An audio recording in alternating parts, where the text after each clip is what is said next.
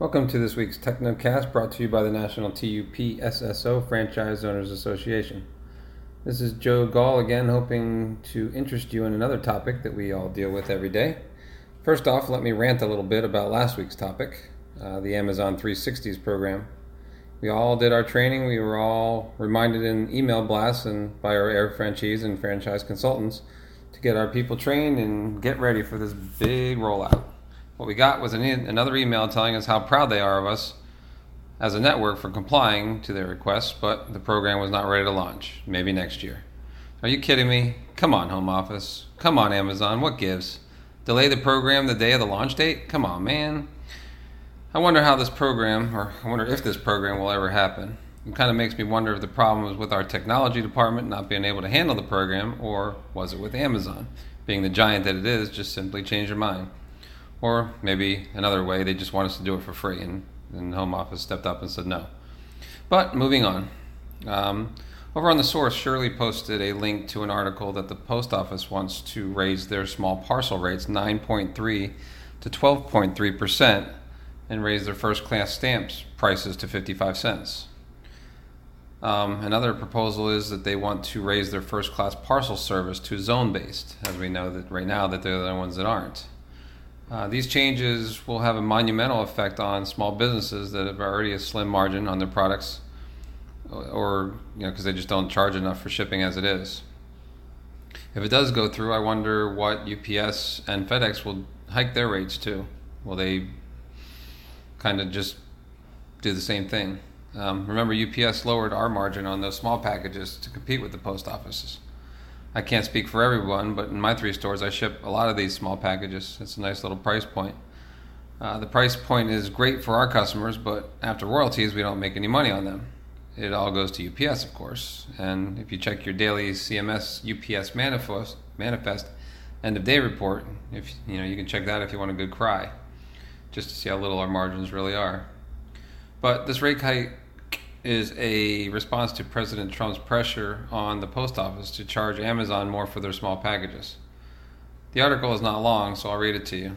It's from digitalcommerce360.com, and the link is available on The Source if you want to actually go read it. So here goes. The United States Postal Service yesterday revealed a list of proposed rate hikes for fiscal year 2019 that will raise prices on the kinds of shipping services used by Amazon.com Inc. and their e-tailers. According to the proposal, rates for traditional parcel delivery, which applies to packages weighing more than a pound, will go up 9.3%, while the rates of lightweight packages would rise 12.3%. If approved by the Postal Regulatory Commission, the changes will take effect on January 27, 2019.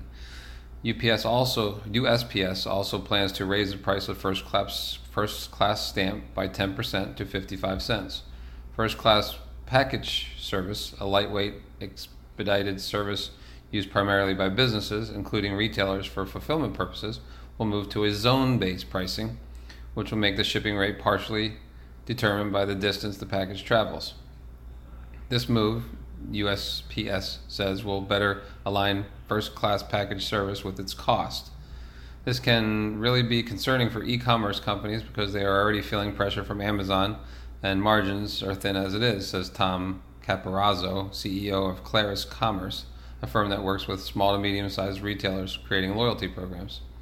Caparazzo says we're now in the age of the customer, which means shoppers, armed with the easy access to price and availability information, can easily move on to other retailers. That he says, will make it hard for e-retailers to pass on higher shipping costs to customers. If the prices on products went up to offset the higher shipping costs, customers would simply shop elsewhere, like Amazon, he said. The changes in postal prices come after months of pressure from President Donald Trump, who has been calling on USPS to dramatically increase the rates it charges to Amazon for package delivery. Early this year, Trump pushed post office officials to double package delivery rates by Amazon and other companies.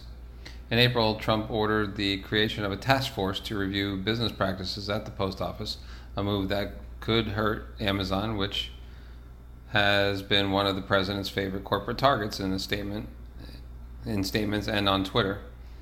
In March, Trump tweeted, "I have stated my concerns with Amazon long before the election.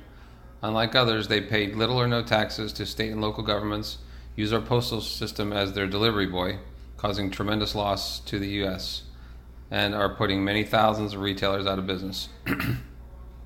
While the U.S. Postal Service's contract with Seattle-based Amazon is confidential, the agency has argued that the relationship is beneficial and supports mail customers and other services. The Postal Service is prohibited from charging shippers less than its delivery cost. The president asserted in July that Amazon and the Washington Post, which is owned by Amazon's CEO Jeff Bezos, were lobbying in favor of Amazon's continued dominance in e-commerce.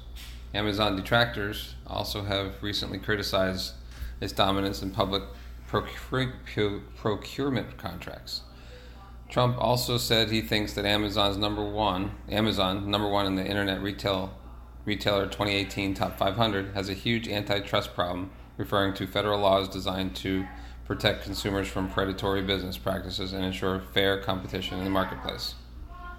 This year, Amazon has spent $6.8 million on lobbying through August 28th, according to OpenSecrets.org, which tracks such expenditures.